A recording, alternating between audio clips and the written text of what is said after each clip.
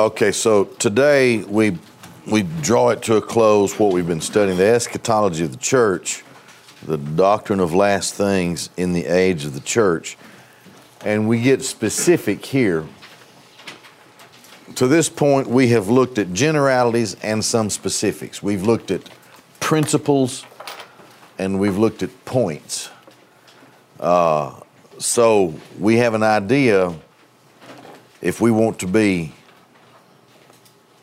walk circumspectly as Christians. We want to be attentive to the times, to the seasons, and we have an idea now. We know what the Bible says to look for, and all that comes to a conclusion here today. The teachings of demons and last day difficulties for the church. We're going to be, first of all, in 1 Timothy 4. And we'll begin in verse 1. But the Spirit explicitly states, that's a very strong statement. And what it says to you and me is that this is a pointed thing, and there can be no mistaking what the Spirit says about the latter times or the last times. But the Spirit explicitly states that in last times some will depart from the faith. That word depart is right there. Apostasontai. You hear the word apostasy in that, right? There's that word again, apostasy. To stand away from, to stand off from. Notice that they stand off from the faith. Okay, so what are we to look for here? What are we to think about? We're to think about those who somehow on the surface are connected to the faith, but not really. It's easy for them to stand off from it. They can be influenced to the point that they say, well, you know, I grew up that way, or I was christened or whatever, but I don't want anything to do with that. In latter times, those who have been identified, or whose culture had been identified, or whose families had been identified within Christendom, will stand off from the faith. Now that's Christianity. That's not just faith that's Christianity. The faith. The Spirit explicitly states. So what are the Christians to look for concerning the progression of time? They are to consider a time when people within what formerly was Christendom are standing away from the faith. You know, there was a time when Christianity was very strong in Europe, right? From what I read, I haven't been to Europe in a long time. But even when I was there, last time I was there, I was 21 years old. And even then, people were very worldly. They were not, you know, they didn't have any biblical sensitivity or spiritual sensitivity even then. And now, it's even worse. So the root of the Christian faith is being it's disappearing from Europe. It's not only there, but from what I read, the same thing is happening in Australia. And that wave of apostasy is invading the United States of America.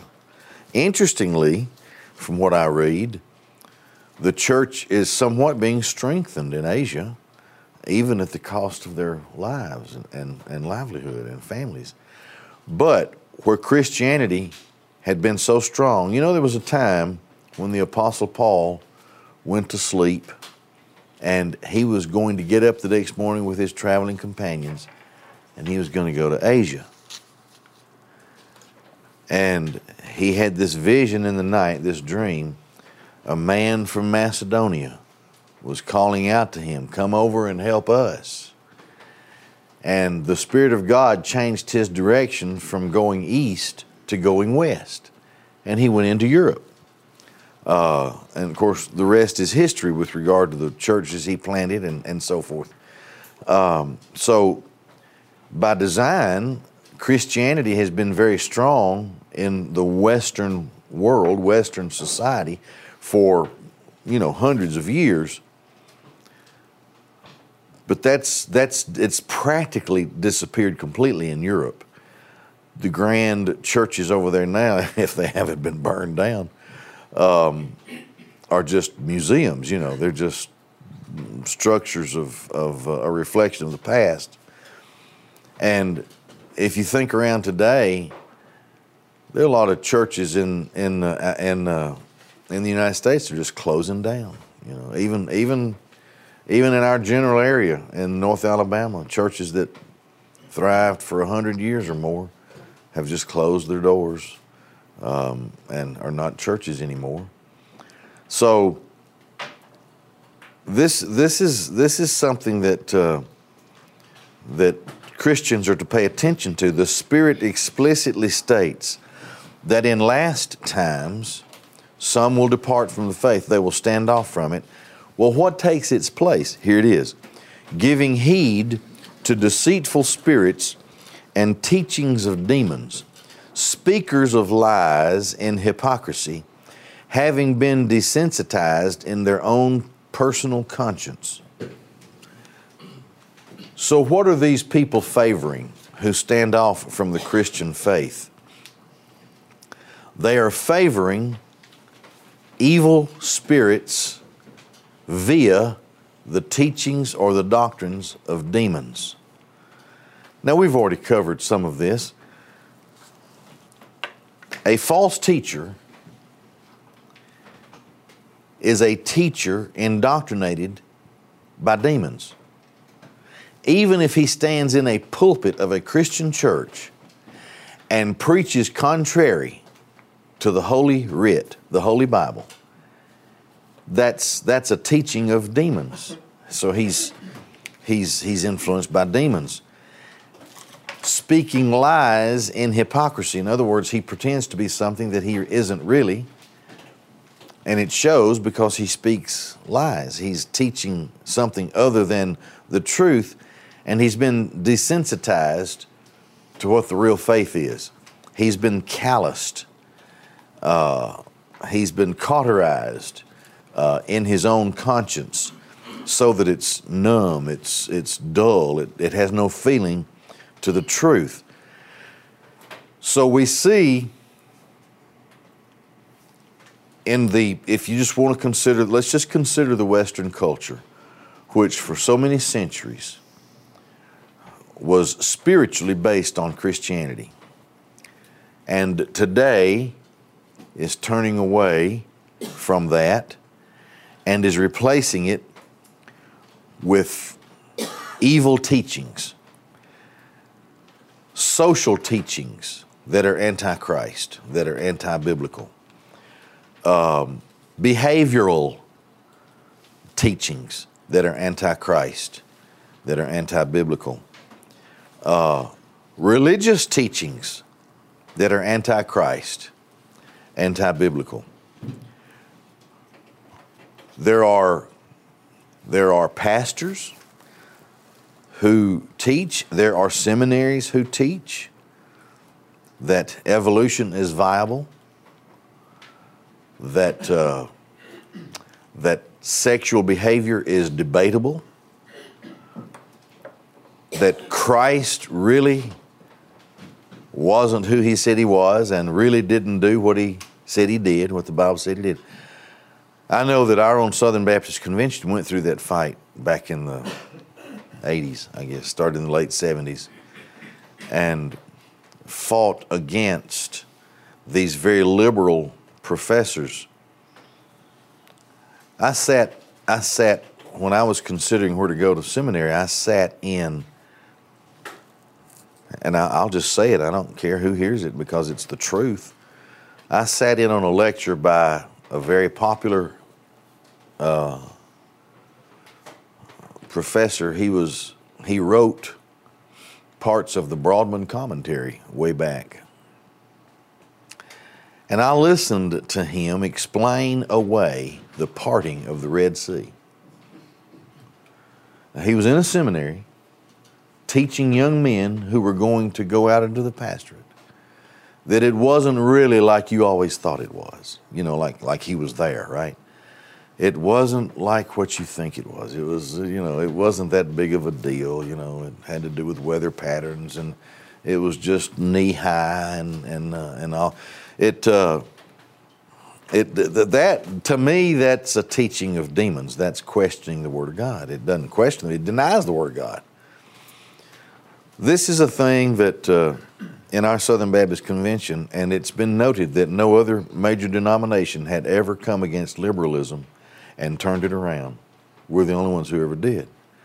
And that's not to say that it won't creep in again. It's always there, It's like a gnat in your ear. It's hard to get it out sometimes. But in our culture, we don't, just in my lifetime, we used to pray in school and had a Bible reading over the loudspeaker every morning. And our chaplain, it was a student, the student chaplain read the Bible, prayed in Jesus' name. That just wasn't that unusual, In the 5th grade, part of what I had to get a grade on was to memorize portions of the Bible and stand up and speak it. The 10 Commandments, 23rd Psalm, whatever, that was part of your curriculum to show that you could read and you could understand 3-syllable words, And now people have become desensitized, like he says here. They've been cauterized in their conscience. And now these people who are in positions of leadership where they are supposed to be Christian leaders are more shocked at people like me who believe the Bible as a pastor. They're more shocked that I would take a stance like that than some of their peers in the ministry who just dismiss the Bible. So that's apostasy. That's standing apart. That's standing off from the faith. Deceitful spirits, doctrines, teachings of demons, speakers of lies in hypocrisy, desensitized in their own personal conscience. So, so you ask the question, well, is that kind of where we seem to be entering into? Well, to me, yeah. It seems to be that we're entering into such an era in our world. Not only that, but they become ascetic in their outlook. So it says, forbidding to marry, commanding to abstain from foods that God created for reception with thanksgiving by the faithful and those knowing the truth. For every creature of God is good, and nothing is to be rejected, being received with thanksgiving, for it is sanctified by the word and prayer. Listen, if you sit down to a table full of carbs and you pray a prayer that God will bless your macaroni and cheese, go ahead and eat it, right? It's a little deeper than that. It's people who, what he's talking about, that just made me feel good because I love macaroni and cheese. But people who, for, quote, religious reasons, try to impose restrictions on people, things that God has already blessed in the Bible. God had already blessed them, and it's okay, but somebody comes along for what they believe are religious reasons and teach that people are not supposed to do these things. Well, that of course is that teaching is of a doctrine of demons. We're not to be restrictive on the things that God has already blessed. So this is another sign that is seen in those last times. Now it moves over into chapter 6 and verse 3. If anyone teaches another doctrine and does not draw near the sound words of our Lord Jesus Christ and the teaching according to piety, he is self-inflated, knowing nothing but unhealthy controversies and disputes about words, out of which come envy, strife, slander, evil suspicions, and constant frictions among men corrupted in mind and destitute of truth, holding piety to be a means of gain. Okay.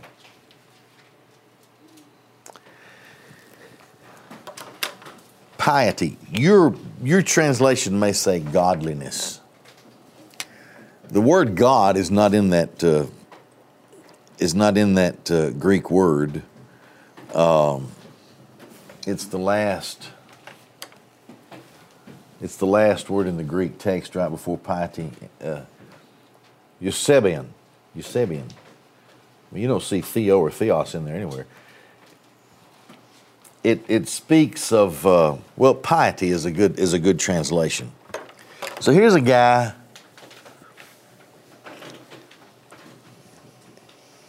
Here's a guy who says, okay,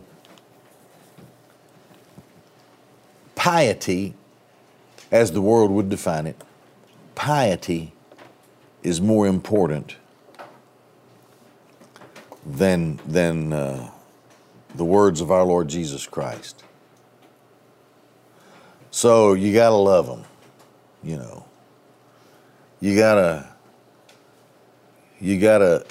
accept them in love, because according to them, that's what Jesus would do or whatever. And this, when people move away from the sound teaching, the words of our Lord Jesus Christ, and the real teaching of godliness, and that person goes to another teaching, not having anything to do with the words of the Lord Jesus Christ, that person thinks a lot of himself, and all he can do is create a controversy and a dispute because he has parted from the sound words of our Lord Jesus Christ. There are people in every church, and I have seen them in every church where I've pastored, who place their personal definition of piety above the teachings of Scripture.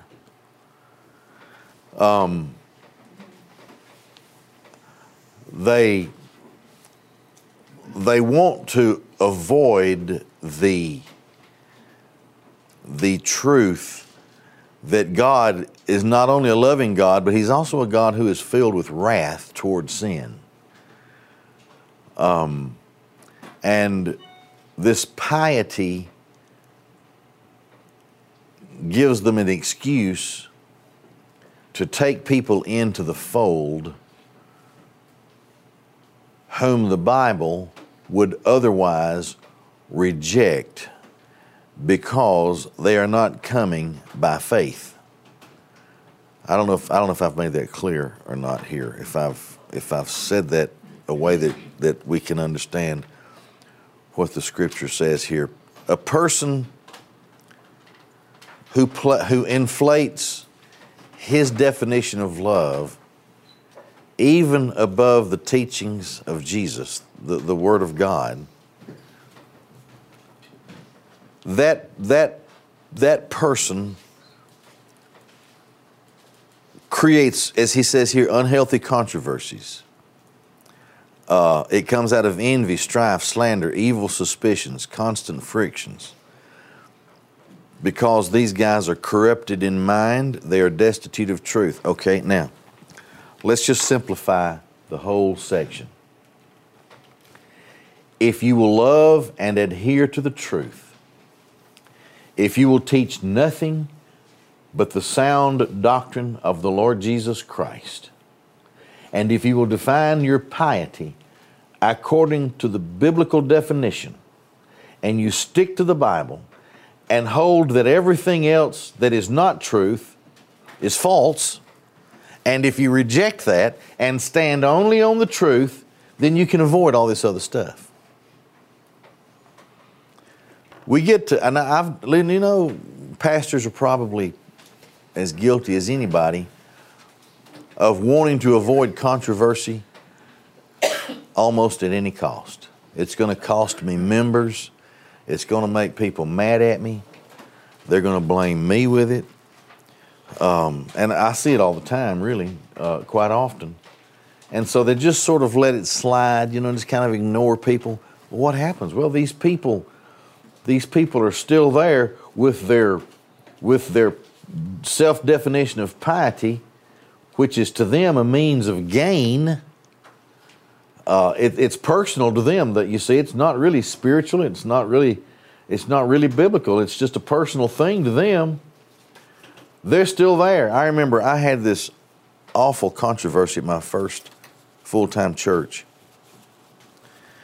And one of my mentors in the ministry was a dear friend. I had been his minister of music in previous years. He and I used to have lunch often. He would come by when I was still working in the clothing business. He would come by and we'd stand around and chat for a long time. I loved the guy. And I called him. I said, man, I've got this thing. He said, well, you have to deal with it.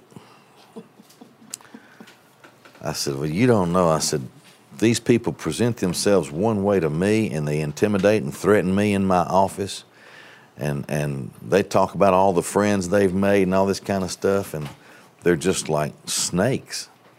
He said, you're going to have to deal with it.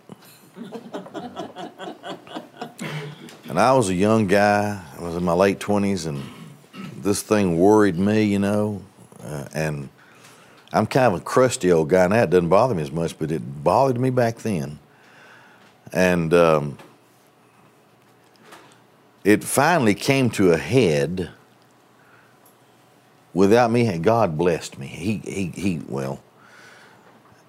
God took care of it through other people, and I didn't have to do the dirty work, for which I was very thankful. And it blew up at a business meeting. It blew all up, and they said awful things that weren't true. They were after my minister of youth guy. And if I stood in the way, they'd go after me. And they said that, you're nothing. We'll take you down with him, because we're not going to have him around here anymore. It was kind of a silly thing. It was a power struggle over who got to pick the Sunday school material for the youth. Oh, listen, I've seen it all, and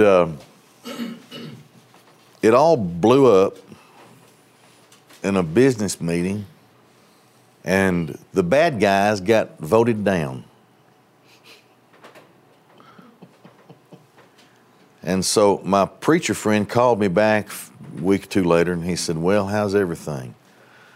I said, well, bless God in heaven, it got taken care of. And I told him all about what happened. He said, well, are they still in your church? I said, well, yeah. You ain't dealt with it yet. That's what he said. You ain't dealt with it yet. If they're still there. And he was right. He was right. Finally, it got dealt with in an awfully nasty way. But here's my point. They just had a personal vendetta. They wouldn't accept certain teachings of the Lord Jesus Christ regarding what real piety is. They had their own definition of what piety was, love and all this, so they're gonna grind a guy into the ground out of love for other people. This thing of love is really, don't get me started on that. And they were destitute. You could not say anything to them about the Bible. I don't care what that says. I know that says that, but I don't know. Man, you couldn't. It finally got taken care of. Well, this is what Paul is talking about here. This kind of thing will really be a major issue in the latter times. Not adhering to the sound words of our Lord Jesus Christ and the true teaching that is according to true piety. These people are self-inflated. You know who I'm talking about. Actually, don't worry about it. We'll talk about it later. Well, they had a very familiar last name. Okay, I'm drawing a blank this morning. First Baptist Southside. Okay. Need somebody to understand. Well, it was one of two. Well, it's both of them eventually, I guess. But Okay, got you. Okay. yeah, all right. I got you. Well, Now, I was sitting here pondering which one of those I just, episodes you were referring to. I just remember. Well, it had nothing. Okay. I got you. I know what you're talking about. I'm with you. And it just became very unhealthy Yeah, that's true. to the point of nastiness, and it was just awful. I know now. He's saying this kind of thing will invade the church on a major scale. I guess if we've been in church any length of time, we've seen that at least once, right? I've seen it more than once. And the strong church really just deals with it. It's kind of like that kidney stone I had. I rolled around on the floor for 18 hours. I thought it would just go away. And it didn't. And I had to have it dealt with, you know. I had to go deal with it. So bad people in church are a kidney stone.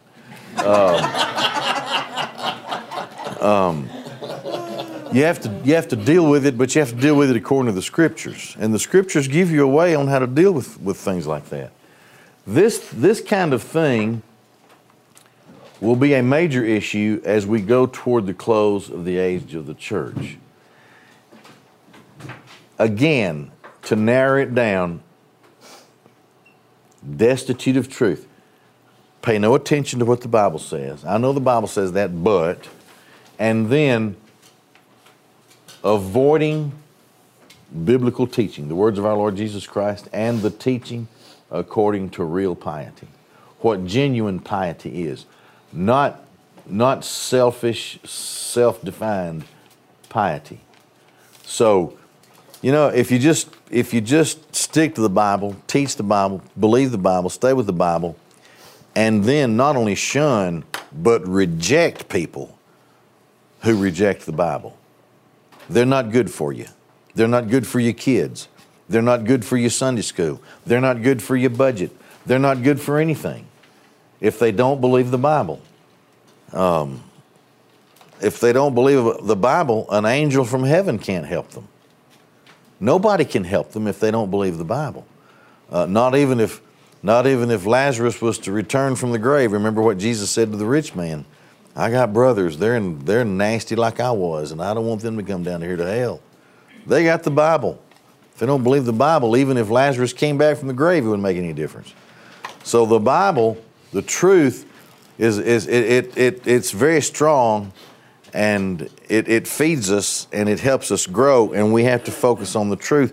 And in a day that is increasingly rejecting of biblical truth and the biblical worldview, we have to be all the more stubborn and strong in our stand for biblical truth. 2 Timothy 3 and verse 1. However, realize this, that in the last days, difficult times will be present. The church will face difficult times. For men will be lovers of self, lovers of money, boastful, proud, abusive, disobedient to parents, ungrateful, unholy, unloving, implacable, slanderous, without self-control, savage, without love of good, treacherous, reckless, inflated with self, fond of pleasure rather than fond of God, having an appearance of piety but contradicting and rejecting its power. Turn away from these. Don't have anything to do with them. That's pretty clear, isn't it? So, we're looking at a profile here of a growing population in this world, right? lovers of self, lovers of money, boastful, proud, abusive, disobedient to parents, ungrateful, unholy, unloving, implacable, slanderous, without self-control, savage, without love of good, treacherous, reckless, inflated with self, fond of pleasure rather than fond of God, having an appearance of piety but rejecting the power of it. Turn away from them. That to me, that's pretty self-explanatory. That the world will increase with these kinds of people and will be a gravitational force that draws people to themselves because they love themselves. You can't love yourself and come to Christ. You have to despise yourself to come to Christ. You have to recognize what a wretched sinner you are.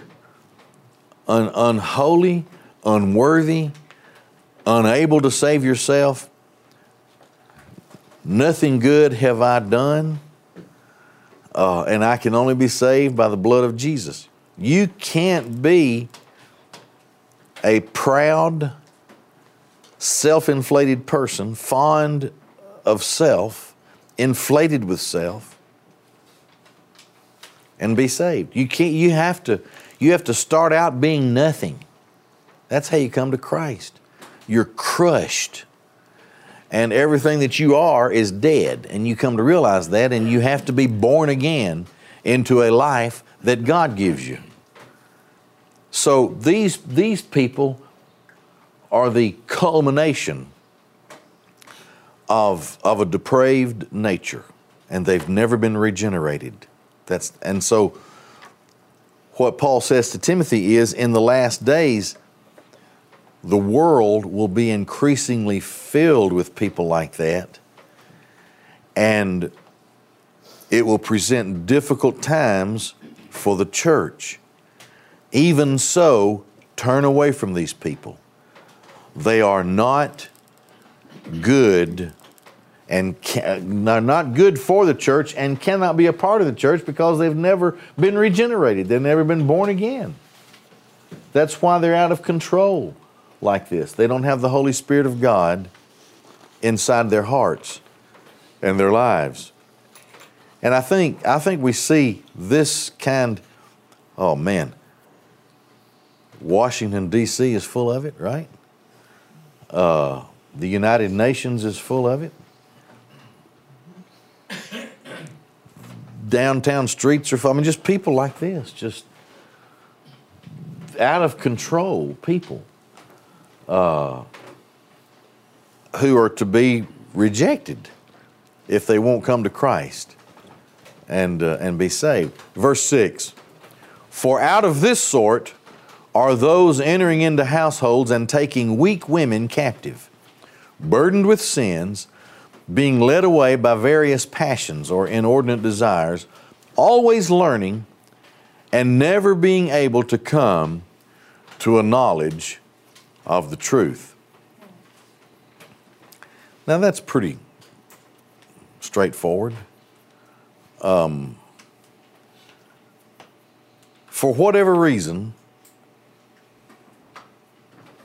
whatever reason, these, I can't go backwards on this, but these people just defined a couple of slides back, these evil teachers.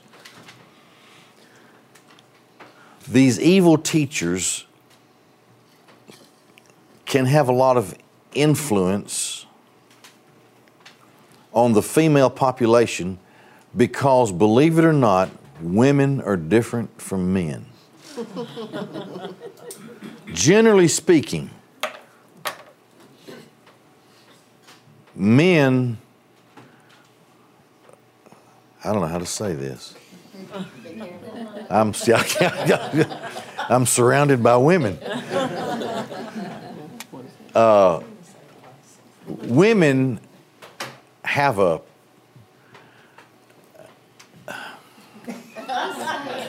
What's that They are- Facebook thing about shopping?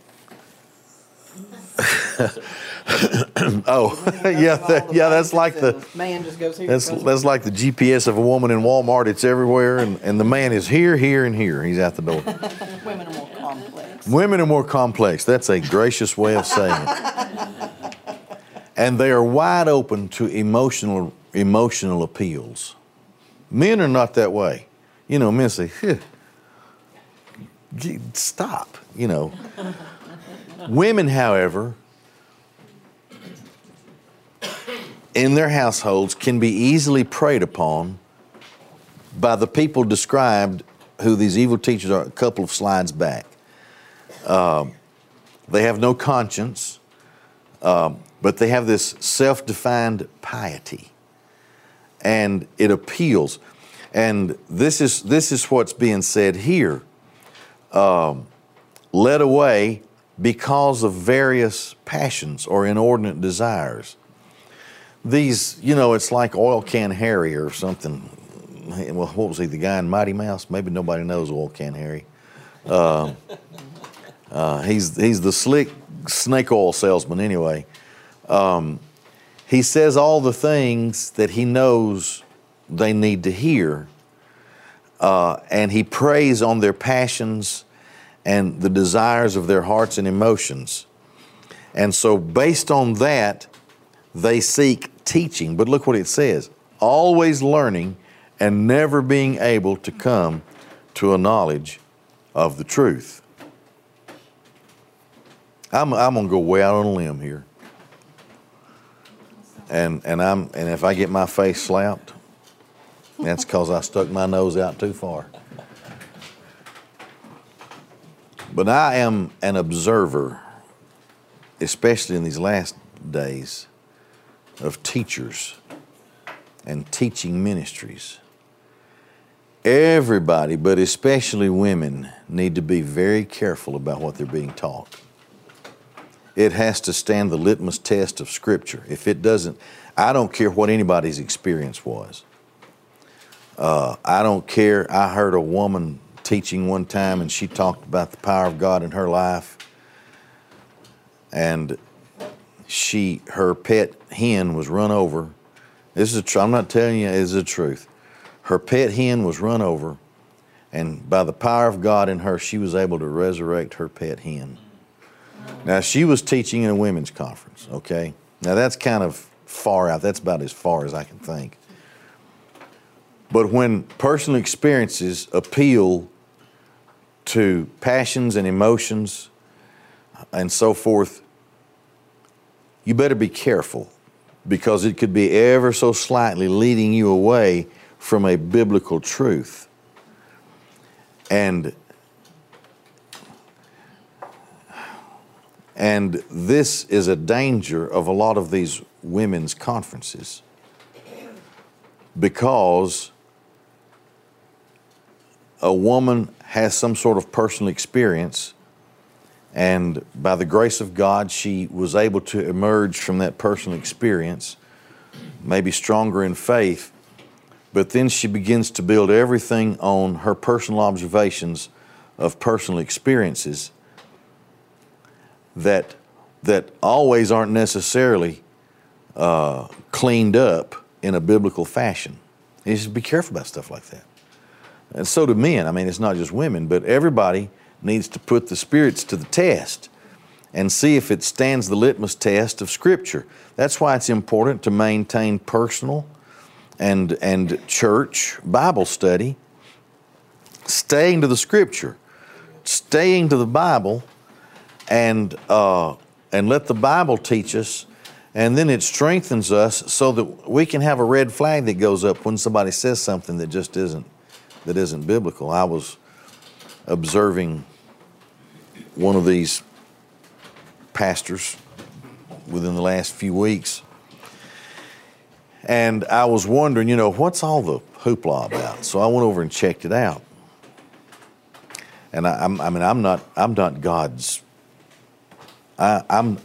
God's sheriff of theological truth, but I know something about what the Bible says.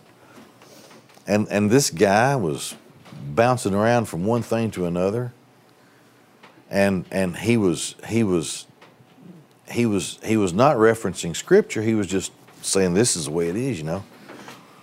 And these people, large crowd, they were just drinking this stuff in. And there were 3 or 4 times that he actually was contradicting the Word of God. But everybody was all, frenzied up in this moment, and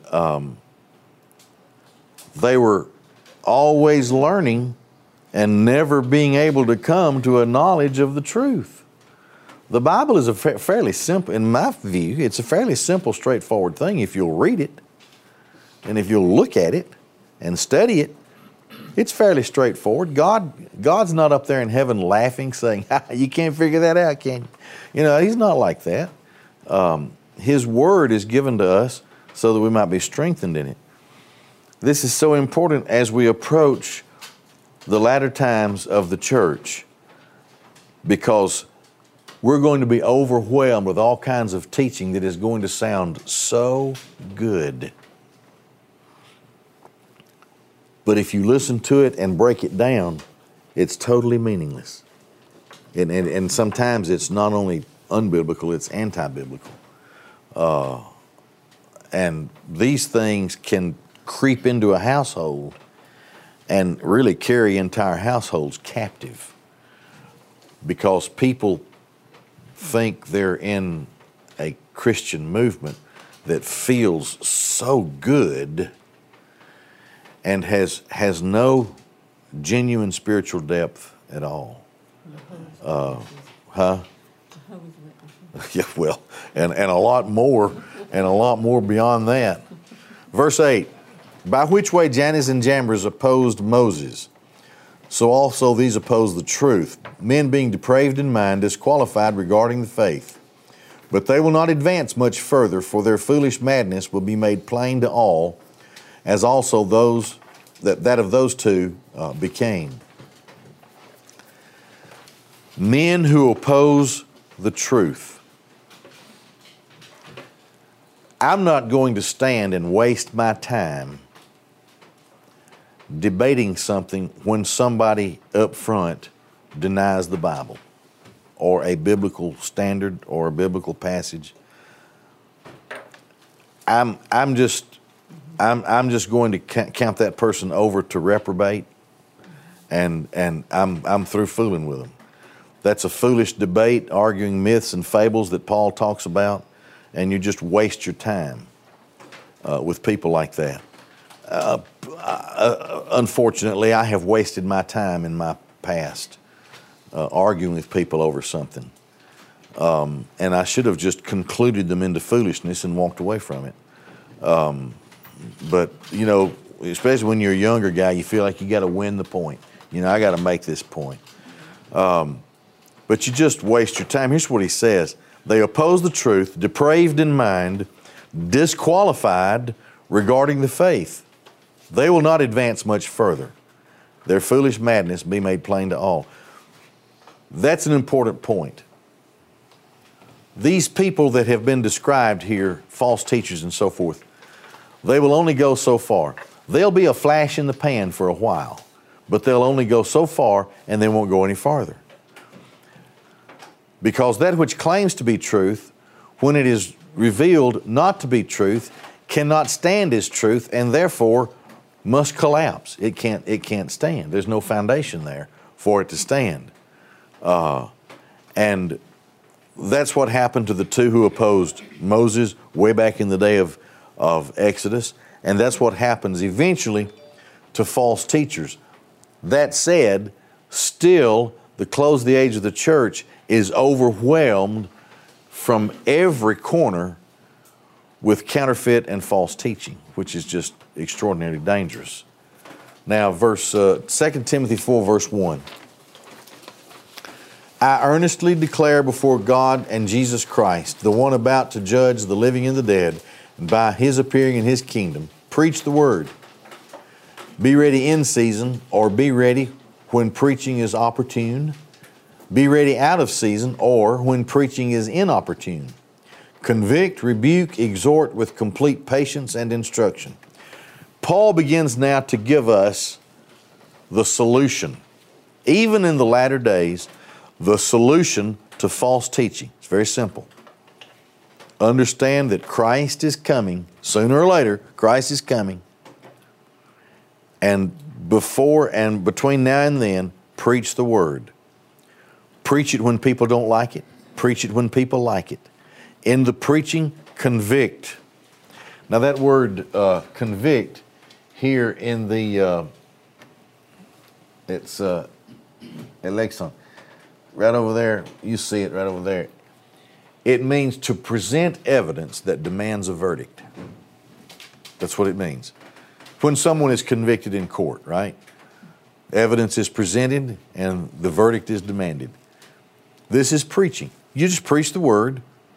The Word presents the evidence. The Holy Spirit does the convicting. And now there has to be a rendering within the heart of a person. Rebuke. We have seen in the Scriptures we've studied, we have seen just from the Scriptures, studying them, proclaiming them, or whatever, we have seen rebuke. We've probably thought of people in our minds, I know I have, whom the Bible rebukes. If you just preach the Word, it's going to bring conviction, it's going to bring rebuke. It's natural. It's going to bring rebuke. And it's also going to do the third thing, which is exhort. To get under them and exhort. It's an unction. It brings forth God through the preaching of His Word, works inside someone. It exhorts them. It brings them forward to a fuller understanding and a stronger belief. Do it with complete patience and instruction. Keep doing it and be patient. And when you do it, be sure that you teach it. You're discipling people. Okay, let's look at verse 3. For there'll be a time when they will not endure sound teaching, but according to their own desires, they will gather around to themselves teachers, having an itching ear. And indeed, they will turn away from hearing the truth. Then they'll be turned aside to myths or fables, fiction, fanciful tales. The time is coming when people will not endure sound teaching, but they will seek, according to their own desires, what they want to hear from the pulpit. Can you see that? And they'll turn away from hearing the truth. I have had people tell me, and I won't call names. Pat will slap me. I've had people in every church, including Shiloh, tell me that they just can't get into this deep theological stuff. They just can't. They want, what they were saying was they wanted more emotion. They wanted more emotion in what was going on. Well, okay. What you going to do? Well, you can fill in the blank. According to their own desires, they'll find what they want to hear, right? People amaze me, I always have, about how they select a church to go to. Most of the time, they let their kids tell them where they're going to go to church. That's amazing to me. Amazing to me. The only time I ever listen to my kids is whether or not we would go to McDonald's or Burger King or something like that. What's my kid going to teach me? You know, what's he going to tell me?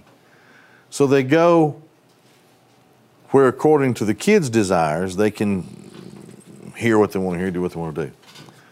Another reason people have gone is because of music. I like the music there. I'm going to join that church. Don't know anything about the church. I just know I like the music. So poor old pitiful preacher, He ain't even in the top 10. I'm telling you.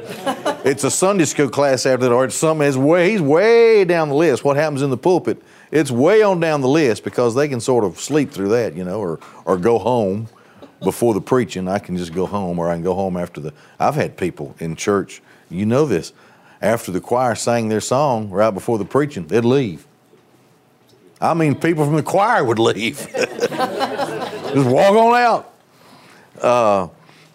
Which is just real encouraging to the preacher, I had something to say. Well, not to go too far overboard on that. That's not how the church was built in the earliest time. But we have created so much stuff in the church that people go for the programs. They go for the programs. Rather than anything else. Well, there's a time, he says, they won't endure sound teaching. They will seek their own desires and gather around to themselves teachers having an itching ear, and they'll turn away from hearing the truth. Turned aside to myths or fables, fanciful tales or fiction. A lot of ways you can translate that word there in the Greek, but you get the idea. Do you know of any preacher today, maybe on TV, who starts with one tale after another, one experience after another, one story after another, and there's no text in there at all? You know anybody like that? Or there's a text in there, and then he's just all over the wall without really referencing the text at all. That's an increasingly popular way for a lot of guys to preach, and it's not my call to go around and grade preachers because I don't want to be graded myself. That said, individual Christians need to be very careful about, because your children are going to grow up in that. Children are not, if a child can learn a foreign language, if a child can learn how to write and read and can learn math and learn the things that they learn by the time they're 8, 10 years old, he can learn the Bible. You can teach and make them sit there and listen. My children never did have an option when it came to Bible study. I didn't give them an option. This was a requirement. And I was big enough and strong enough to enforce the requirement. And I would have to say that I'm very thankful and humbled that my children know the Scriptures. They'll fool me. They'll fool me at how much they know about the Scriptures, simply because they grew up in church, And I said yesterday, I'm so thankful. Our kids at Shiloh are going through this Answers in Genesis thing. It's marvelous. It's a wonderful curriculum for young people. Our youth, they're just being expository preaching, just for their youth thing. And spiritual truth in the life of a saved person joins itself to the essence of that person's existence. And that person grows spiritually. Just like you feed yourself and you grow, you feed yourself the Word of God and you grow. It becomes part of who you are. And those things are always with you. They're always with you. That's why it's important for people to be taught the Word of God from the earliest point. And I don't care where you may live in the world, as a Christian, you should seek out that place that bases itself on the teaching of the Word in every program, in every whatever they do, whether they're singing or it's Sunday school or youth or children or senior adults or whatever. It all comes back to the foundation of the teaching of the Word of God and the reading of the Word of God. Anything else is just a fable. It's fiction.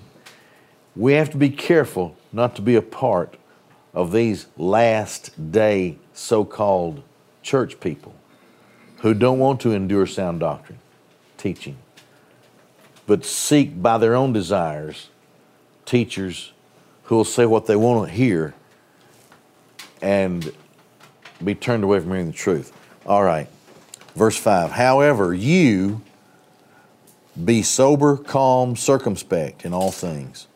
Endure afflictions, do the work of an evangelist, fully accomplish me. Okay, this is what he's saying to Timothy. You're going to face this stuff. You're going to face afflictions. You're going to have to endure afflictions. That's part of it. That's part of the job description. Be sober or be calm. Don't be excitable. Just do the work of an evangelist and fully accomplish your ministry. Now, what was it? Evangelism, all this is involved in preaching the word.